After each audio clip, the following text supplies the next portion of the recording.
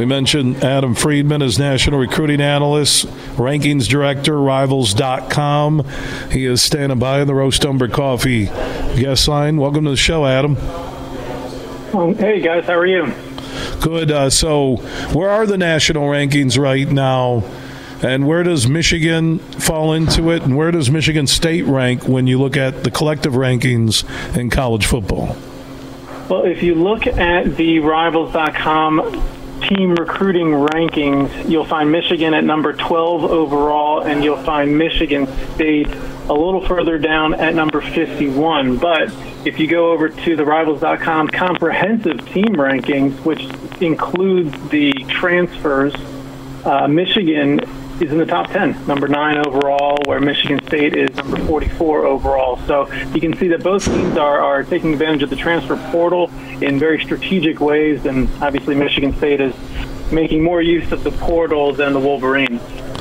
Adam, how has the transfer portal changed high school football recruiting by D1 schools? Well, I mean, it's had a dramatic effect. I mean, when you combine that with the advent of the NIL rules or deregulation of NIL, it's had a tremendous effect on teams near the top of the football world, but also teams who are well-resourced and need to rebuild their program.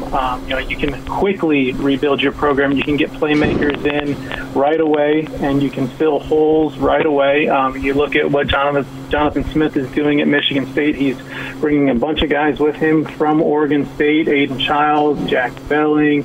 You've got Jordan Turner coming from Wisconsin, and a couple other guys that they're targeting there. And Michigan, who just got one of the best players in the transfer portal today, Jayshawn Barham, a transfer out of Maryland, I think the top linebacker in the Rivals.com transfer portal rankings. And so both teams are taking advantage of the transfer portal where they need to. But if you look at the national level, I mean, you see what Colorado is doing with the transfer portal. They are bringing in elite players year after year now, and that's going to be the norm for some teams, especially ones who haven't had much success over the years and are looking to make a splash. Syracuse is another good example. They've done a tremendous job so far with guys coming over from Texas A&M. Fran Brown, the new head coach there, has a lot of connections all along the East Coast, and his coaching staff has connections all over the country. Elijah Robinson is the interim head coach at Texas A&M and was the defensive line coach, co-defensive coordinator there, and he's done a great job recruiting elite players on that defensive line, and it's carrying over to Syracuse. Adam Friedman, National Recruiting Analyst, Rankings Director for Rivals.com, joining us on the huge show across Michigan. So what's more important to a school now, or maybe even their fan base, the transfer rankings or the recruiting rankings?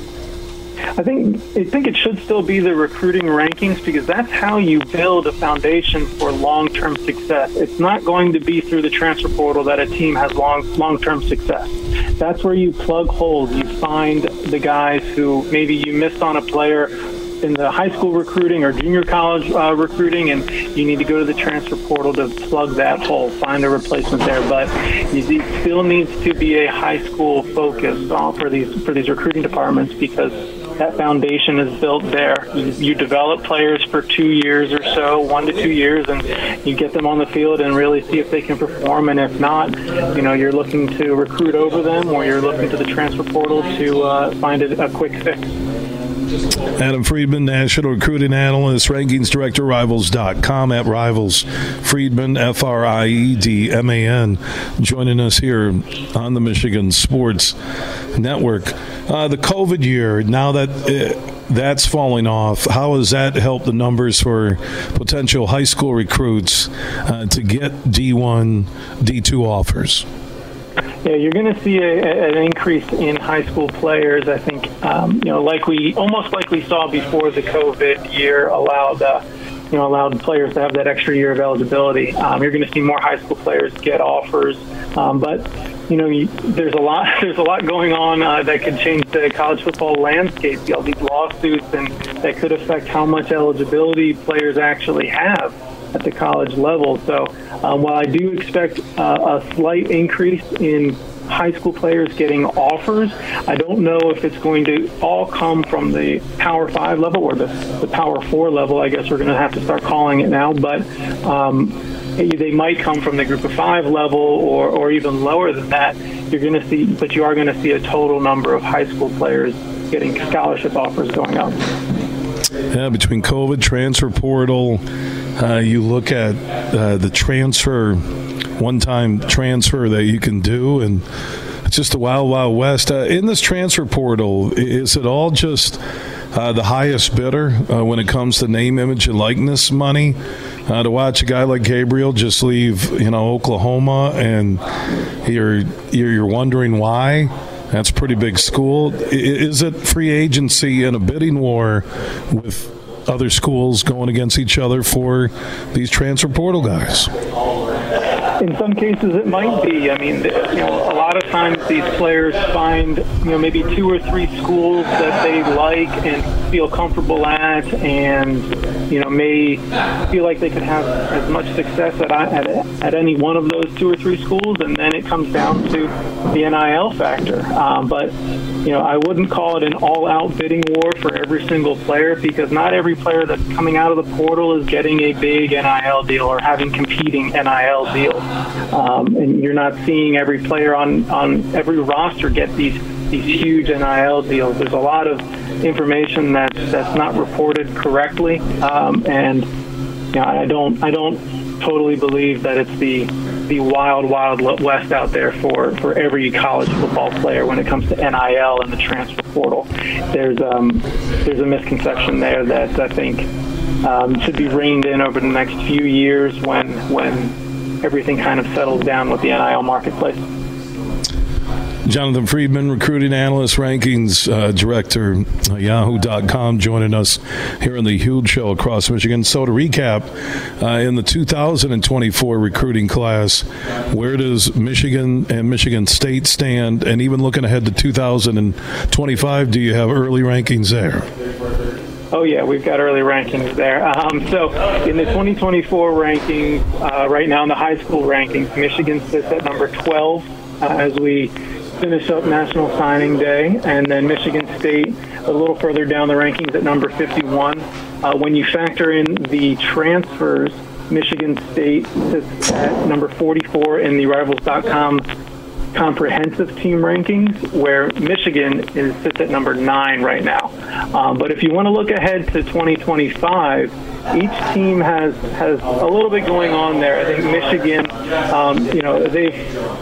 they've taken a little bit of a slower approach than some of the other schools, but they have 3 commitments already and have the number 12 ranking in the high school rankings for 2025. Carter Smith, a big-time quarterback out of Florida, Bobby Kenka, a defensive end from Michigan, and then a big-time defensive back from Florida, Chris Ewald, who we are very, very high on. But Michigan State, they've with the new coaching staff and everything, they haven't really gotten a start in the 2025 recruiting class just yet. So we'll keep an eye on that, though, as the next few months unfold. There will be some big junior days where they host a lot of visitors come January, and I would imagine that they pick up momentum with a number of big-time recruits during that time. Jonathan, thank you for your time here on the Huge Show. I know signing days are busy, so what do we expect from the one final thought here? What do we expect from that February signing day? If you're Michigan State and the bigger schools, is that more reserved now for smaller schools? Not necessarily. There are some big-name recruits who are still trying to iron out their final decisions, but Michigan and Michigan State may not necessarily be involved with them. I'm talking about the players from the high school level. We could see some players in the transfer portal figure out what they want to do between now and February and then sign during that time period. However, there's still a lot to play out there. There will be that contact period again in early January where they're able to take visits, and there will surely be some decisions play out during that time frame. Adam Friedman, who is the National Recruiting Analyst, Rankings Director for Rivals.com, joining us here on the Huge Show. Thank you for the conversation, my man. I know I may have, in between Jonathan Smith and also Andrew, which Superfly, my producer, originally wrote, I may have said your name wrong once or twice. That's indoctrination into the Huge Show if we jack names. I appreciate everything. All right, Adam? No problem. No problem. I appreciate you guys having me. Happy signing day to all of you guys. Yeah, back at you. Adam.